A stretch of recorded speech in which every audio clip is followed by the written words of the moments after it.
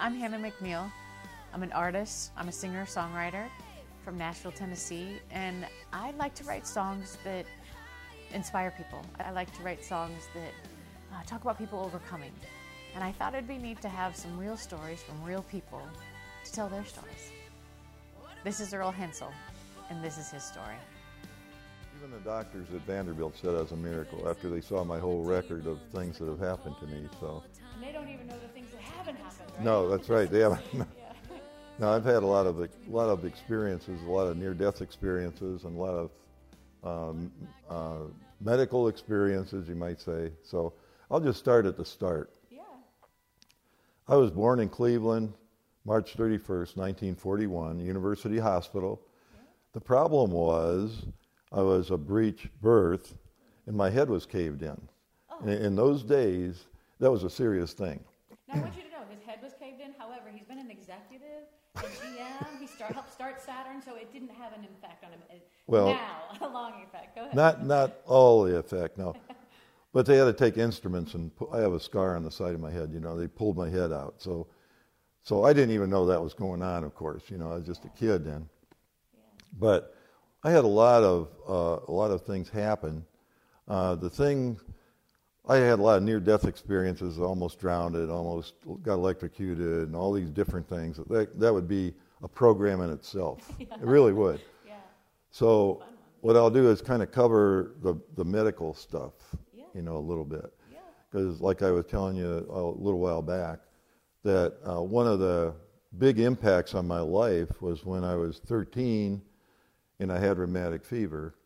For people who don't know, tell us a little bit about what rheumatic fever is. Yeah, rheumatic fever is it affects your heart, and it's a fever.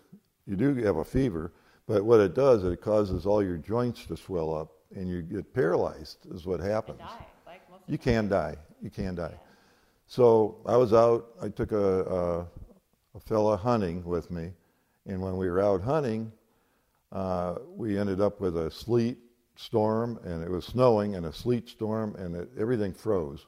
Our clothes were froze. I mean, we were like a half mile out in the field. So by the time I got back home, I just went to bed. I didn't feel good at all, and I had a sore throat. And that's the first sign of a rheumatic fever, and they'll tell you that today. Yeah. If you have a real sore throat, sometimes that happens. But you knew just something wasn't. I didn't think it was serious. Right. So I was just wiped out from hunting, from freezing. Did you have any luck? I don't even remember that. I could have. I don't know. Let's just but say yes. Yeah, I don't know if I did or not. But so I went to bed, and the next morning I couldn't move. I was just paralyzed. I couldn't move, and I was pretty good sized then. I was 13 years old. It's 1954. So I called down. My dad said, "Hey, Earl, when the hell are you going to get downstairs here and eat breakfast?" You know, I said, "I can't move. I cannot move my arms. I can't move my legs." So my dad was he was a lot bigger than I am. I mean, his arms were like that big around. I never messed with. If he told me to do something, I did it. You know, so he came up, and I said, "Believe me, I cannot move. I can't move." And so he picked me up bodily like a kid, you know, and he carried me downstairs, put me in the car, and took me to the hospital, and that's where I stayed for quite a while. Yeah. So they had to feed me and everything because I couldn't even bend my arm to feed myself, you know. Did they know what was wrong at this juncture? Did you have a diagnosis, or they still didn't know what was wrong? Fairly quick, they felt that it was because of my joints swelling up. That's an indication that it's rheumatic fever. So in my mind, in those days, it was common with polio, by the way, to put polio kids in an iron lung. It was a big metal tube, and all you could see is the kid's head sticking out. And it was pressurized, you know, so it helped them breathe. Yeah. And I said, my God, I prayed that I wouldn't go into an iron lung, because that would be horrible. You get claustrophobia in the damn thing. You know, I mean, be in there. A lot of these kids were in there for years, you know. So I did a lot of praying. I did a lot of praying my whole life. I mean that's something I do a lot of. So So that was kind of a big deal for me in my lifetime. You Well, how know. did it turn out? Like what? So tell me. Like so you were. Well, like, so you were in the hospital. so for a yeah, while, I was and in the then- hospital for several weeks, and then they were giving me penicillin shots. In fact, I got penicillin shots in my butt every month until I was 21 years old, Yeah, and it was paid for by the state of Ohio, Wow. and also the state of Ohio. Well, we lived near Akron, Ohio, and the state of Ohio also paid for a tutor to come in. This woman came in because I missed school altogether. All I could do is sit in the yard in a chair for a whole year. They were afraid that I was going to have a heart attack because it affects your heart, you know.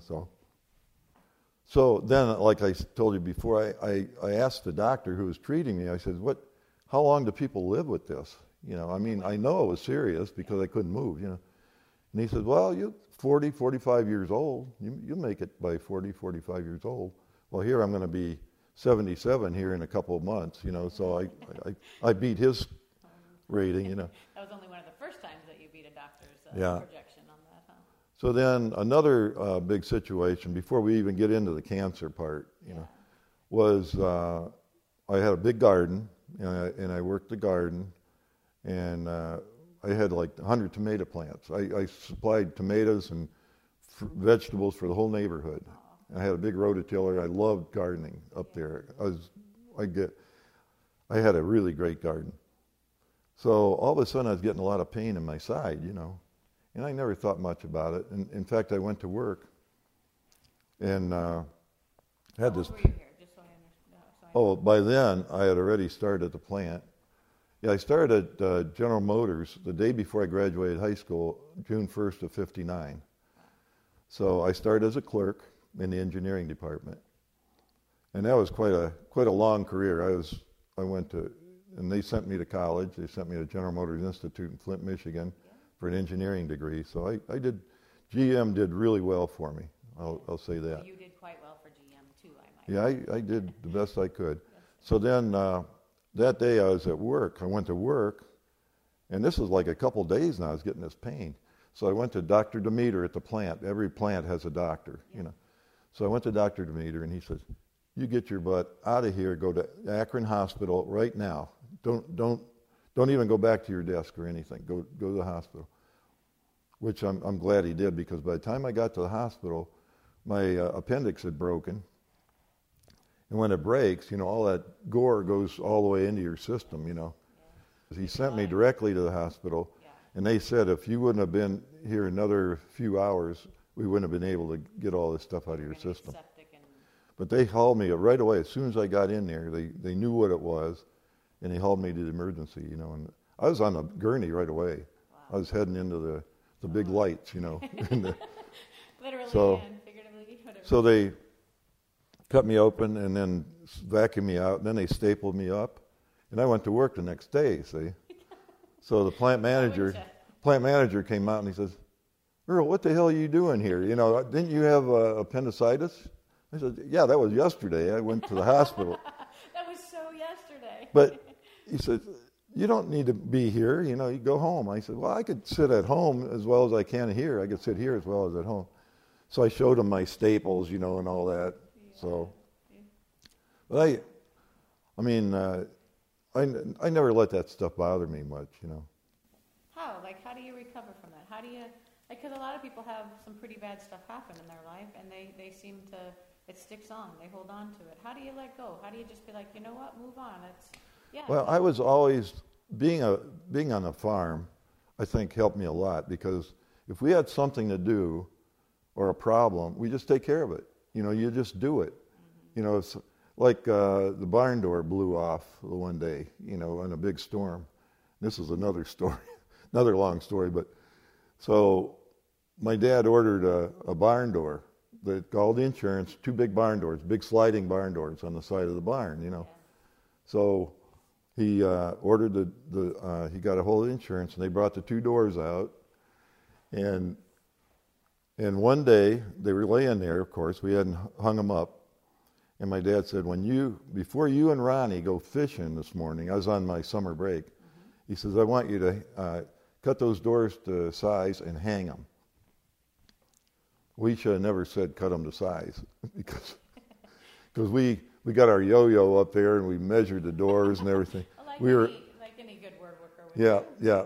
Well, we were about a foot off, so we cut about a foot too much off the bottom of the doors. I met that one over pretty well. So I was up on the ladder because I had to put the rollers up, and my buddy Ronnie Longfellow was down at the bottom. I said, "Keep picking the door up, Ronnie, because I got to get the rollers up on the rail." He says, "You mean you have to go up further? It's already way over a foot off the ground." I said, "You got to be kidding me." Yeah. We cut, and all I thought about was my dad coming back from work that night and seeing those doors. And those doors are like that to this day. And then my son, he went up there to see his buddy, and he took a picture of the barn, and I've got it by my desk, and he's got a little thing on the bottom that says, "Measure twice, cut once." Yeah. So, but anyway, we always took care of problems. I mean, if you have something wrong, you just take care of it. You don't worry about it, you just take care of it. And that's the way I always felt all my life, about things. So part of that is like focusing on the solution, right? Not yeah. like, the problem. Instead, it's like, all right, we got a problem, let's fix it. Versus, all right, we got a problem. We got a problem. You know what I mean? Instead, well, it's just like that quick action kind of. Yeah, that's like when we get to the leukemia part. In 1998, in the job I had it was an executive job at the plant, and we were to have a physical every year, which that's another thing that saved my butt, having a physical every year, because I normally wouldn't do that. Yeah. I wouldn't normally do that, have a physical every year. So I went in, had a physical in Akron or in Nashville here, in Baptist Hospital, and then the doctor came out with the results, and he says, "I really don't want to give you the results. I think I'm going to call your family doctor, and he needs to get you and your wife together." So I figured, well, that's important. Something's going on here, Yeah. So when we sat down with him, and he said, "I've got to tell you something." He started crying. He had tears in his eyes. He really did. He says, "You have a type of leukemia. It's called chronic lymphocytic leukemia." And so he says, "I'm going to have to set you up with an oncologist." I said, "Well, that's fine. Who would you suggest?" And he set me up with Dr. Murphy, who is my buddy over here.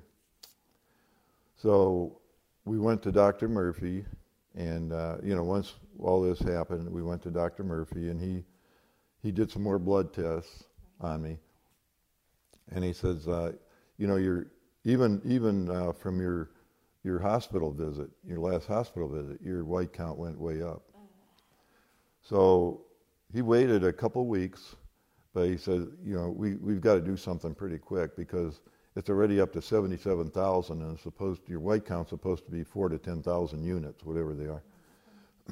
So he says, "We're going to schedule you for some 2 types of chemo." So that was fine. I said, just let me know when, let's do it. Let's do it. Do it right now if you want to, Here.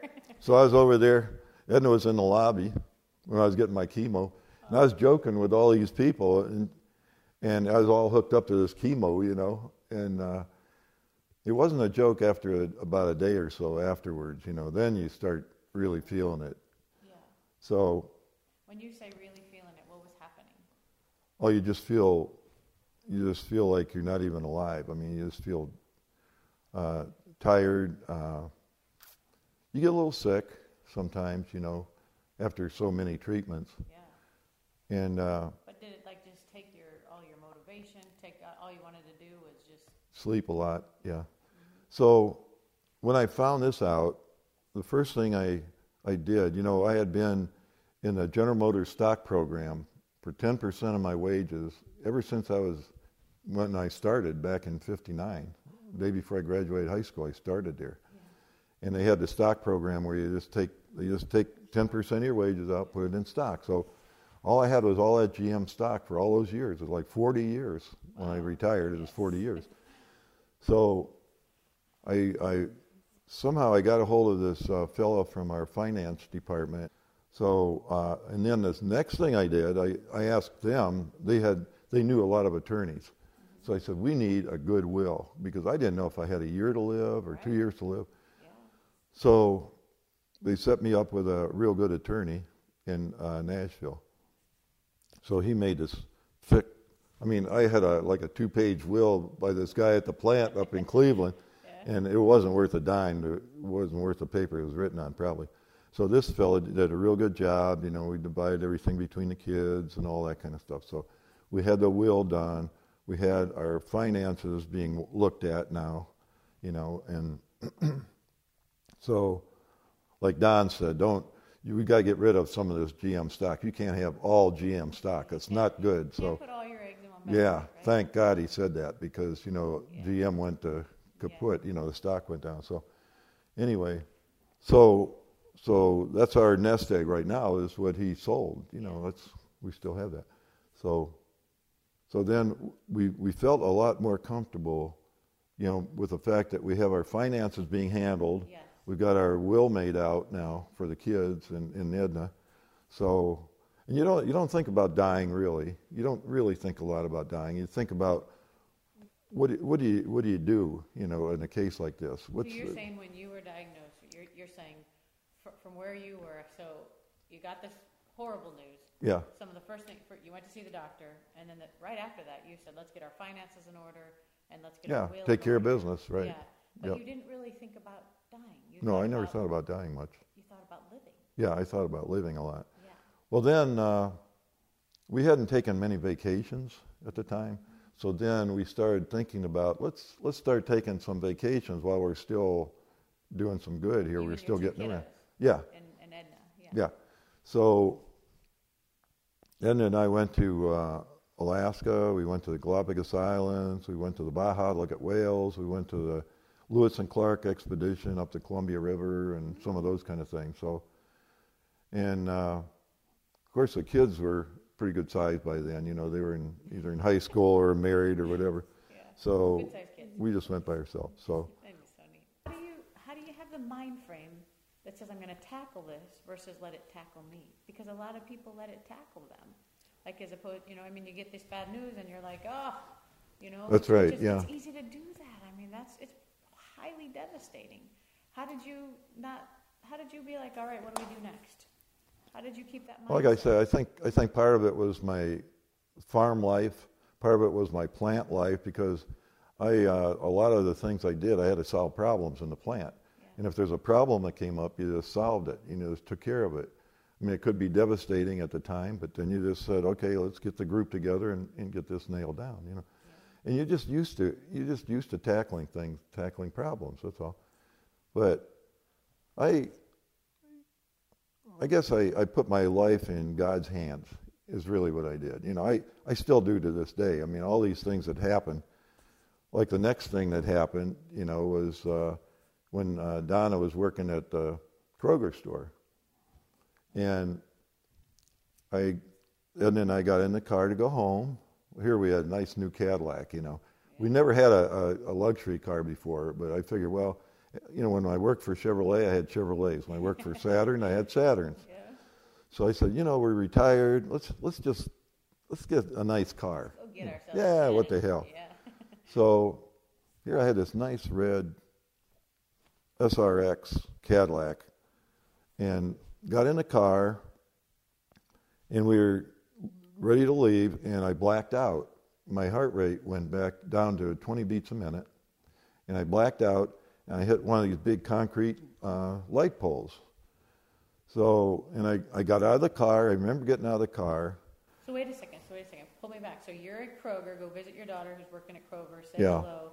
Get back out to the car. Start going, and something happens. You don't remember blacking out, right? I don't remember. You did it, right? You didn't. No, all I remember is here's a light pole in front of me. Here's my wheel broken in half. And I got out of the car and I looked. I had chrome wheels. You know, I got the jazzed up wheels. And here it was, broken in half. I hit that sucker pretty hard. So they came and got me in an ambulance and took me to the hospital, put a pacemaker in.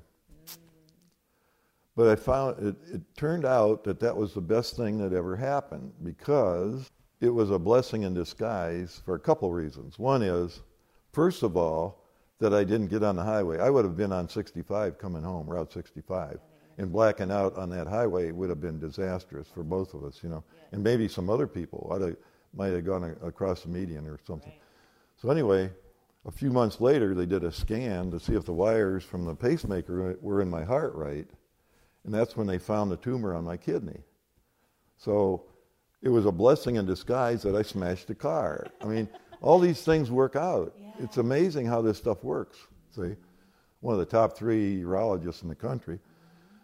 So he took my kidney out, and that was exciting. And he did a great job. He put about 7 holes in me, and he tried to get the tumor off first, And he said it was just too damn ingrained in my kidney. He said, so I took the whole kidney out. So. And your dad? My dad had a lot of kidney trouble. Your dad pretty much died from kidney disease, Well, right? he was in the Second World War. He was in the service, and then they had to take him back because he had kidneys and trouble on both sides. And he was actually stitched up like a baseball all the way around. In those days, they didn't have this miniature stuff they use. Yeah. So he had a tube in one kidney and a half a kidney on the other side. And you were headed that way. Yeah, had you not, we have a lot of kidney trouble in our family. Yeah. My cousin lost both kidneys, and he had to have a kidney transplant, which he had to have one of those blood machines for a while, Yeah. and then he finally got a kidney transplant. So our family had a lot of that stuff. So if it wasn't for smashing the car, and luckily smashed it in the parking lot, not on the highway. Right. And I just feel God's watching over me. I don't know why. I don't know why I deserve all this stuff, all this credit. But so like the doctor, Dr. Harrell said, if we wouldn't have caught that could have spread real quick. That kind of cancer would spread. So then that was over. Okay, I got the kidney out, and that took care of that part of it. Then Dr. Harrell found that I had cancer and prostate cancer. So you went in, you got in a car accident. Yeah. Like in a parking lot, so a pretty safe place. I mean, got some damage to that beautiful car, let's be real. yeah, that was no big deal. No, but Yeah, it really, like you said, we got it you fixed. not only, you had 2 massive problems that had you gone farther, would have been your demise.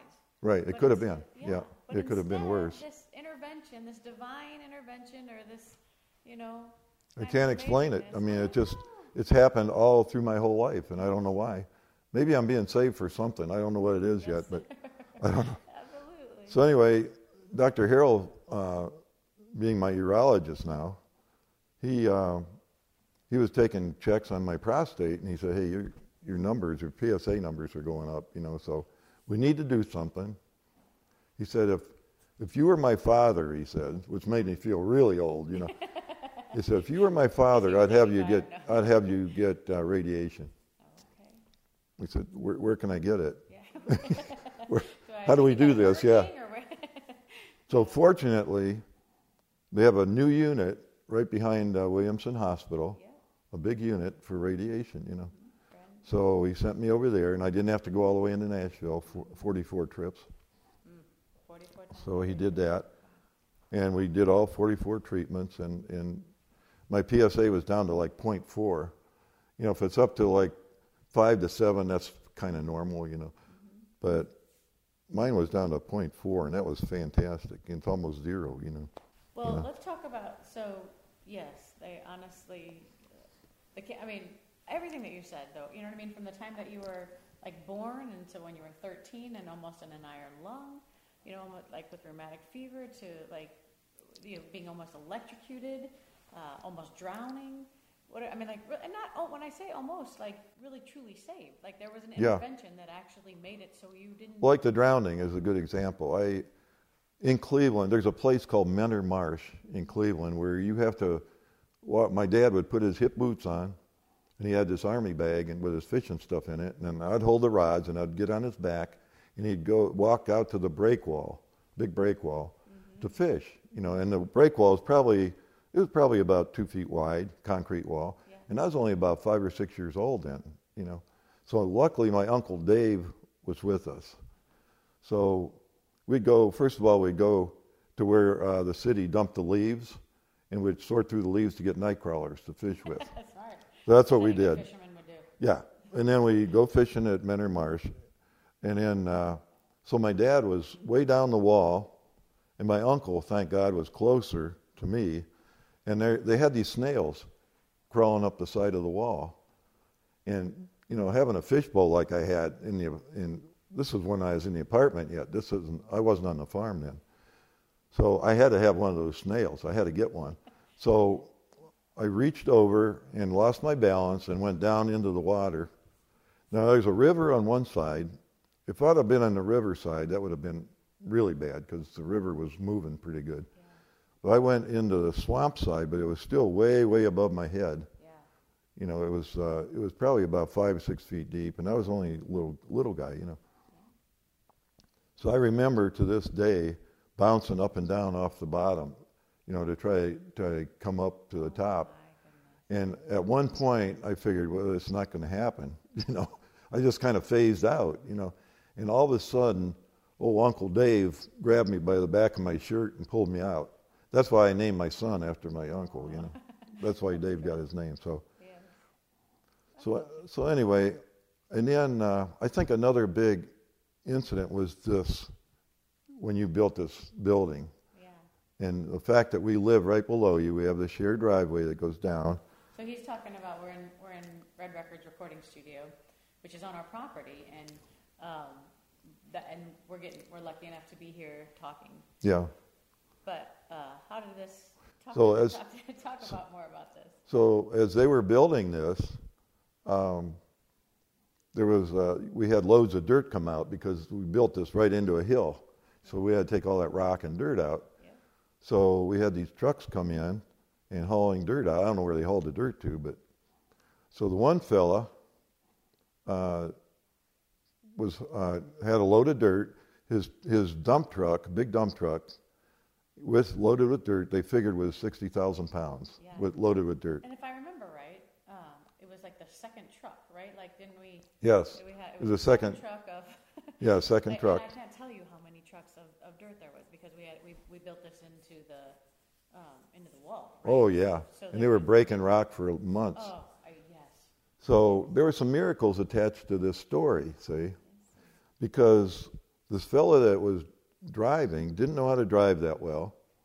The truck started to move on him. He's talking about a 60,000-pound truck, right? Yes, big dump truck. Yes. Yeah. Which, I mean, you know, when you say doesn't know how to drive that well, those don't go together. Like, you should probably know how to drive well. Yeah. But once that truck starts moving, you can't get it in low gear, see? Yeah. So he came freewheeling down the driveway, and so the slope of the driveway is very steep. Pretty steep. And it's about, what, a quarter mile long? Yeah. Something like and it's got a curve on the end, about an eighth of a mile or so maybe, I don't know. So I live up on the hill, and Earl lives, like, down a quarter mile right below me, in essence. Yeah. So the truck was out of control. It was just plain out of control. And he couldn't make it. There was a big turn there, and he didn't make the turn. He was going too fast. He was going like 60, they figured 60 some miles an hour. Went right through the middle of our house. And we were in Texas when it happened. Now there's so many things attached to this story. It's amazing because the fella that was riding with him had a brother working up here, and his brother pulled him out of the truck, and he says, "I don't want you riding in that truck." He kind of whispered to him, "This guy doesn't know how to drive that well." Yeah.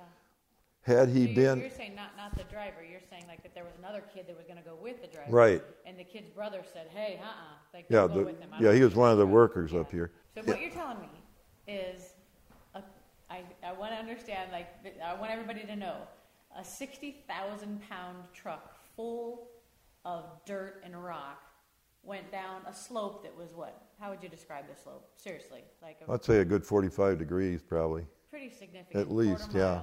Going 60 miles per hour, went through your house. Went through several rooms in the house, and the truck was sticking out the front of the house, and that was on TV news all over the country. In fact, my cousin in Arizona called and says, "Is that your house?" I was on radio tour, and they were asking me about it, and I'm like,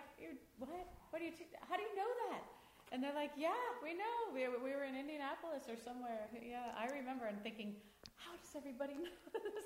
Let's keep that on the down low. But Well, yeah, the miracles about it was that the miracle was that this fellow was out of the truck. Had he been in the truck, when that truck hit the house, the gutter went right through the passenger window and would have sheared his head right off. That's how bad that would have been. How did he get out of the truck? Did he jump? Who? The driver. Oh, the driver was helped by our neighbors. The neighbors, they heard it hit. All the neighbors in the neighborhood heard it hit. Absolutely. So they ran out. Randy next door shut the power. He knew where the power box was. He shut the power off because the power was sparking, and the gas lines were broke. You're talking about at your house, right? Yeah. Here's this guy in a truck, in the house. Yeah, the gas lines were leaking gas fumes, and the wires were sparking because the wires were all broke, out of the house. So Randy came over and shut the power off, and the brothers across the street came over and shut the gas off. They knew where to shut the gas off. Yes. So this guy wanted to get out of there real bad, So the driver and. But he was full of blood, right? Yeah, he had blood all over. Well, he did one of those deals from going through the window. He didn't want to go through the windshield, so the next day all his fingers and arms were bandaged up. We saw him at the hospital the next day. Yeah. But so he was a miracle too. He should have died by all means. That man should have. It was awesome that he was a big guy. I mean, this guy was almost 300 pounds, And we got him out. They not me. There are times when that's helpful. Yeah, they got him out the side window. I couldn't believe they got him out the side window. And I'm sure he wanted to get out real bad. He didn't want to cook in his truck. So, so that's one miracle. The fact that this young fellow was pulled out of the truck and didn't go down with the truck, that was one. The other one was the fact that my sister and my mom were down in Texas, and that we were down there visiting them, and we never went down there in June. This was June 6th. First time in your whole life. Yeah. You went down all the time, but not. Yeah, usually in the spring or the fall because they have a big art and craft show down there. We always like to go down for that too. Yeah. So this is just one of those times. I wanted to finish remodeling the kitchen, put new countertops, granite countertops in. I had to take the wallpaper out and everything. The truck did a good job of remodeling what I had done, So we weren't home. Had we been home, it was 4:45. We'd have been eating supper at the counter. We always ate supper on the counter, kitchen counter. Yep. At the same time. All we'd do is look back. We'd have looked back and saw it, and that would have been it. I mean, we'd have been taken through like 3 walls. Went exactly where you every single night at the same time. Yeah. You ate and you We always ate about 4:45. Yeah. About the same time you came through there. So, of course, my daughter called and says, "The truck ran into your house." I said, "You mean the corner of the house?" I thought maybe the corner of the garage or something. Yeah. She said, "No, right through the middle." Actually, right through the middle. It was a double brick house, big double brick house. It was a nice house. We liked our house. So like $1 million later, you have this extraordinary house down there. So thanks to Hannah and this building, we now have a real nice house, a modern house, one level. You could see everything from one spot in the kitchen. But like it's funny. Like that was pretty. It's sort of horrendous to have a truck go through your house, but good comes from it. Almost like every story you've told us. Yeah. That something good has come from every single one of those near-death experiences.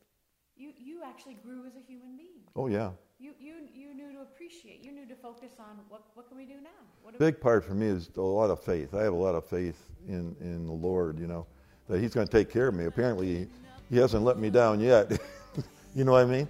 With all the things that have happened, and I could go into all kinds of things on near-death experiences and stuff, but there's so many things that have happened that I could have got wiped out on. I mean, it's just a miracle that I'm still here talking to you, But it's a good life. It's been a good life, and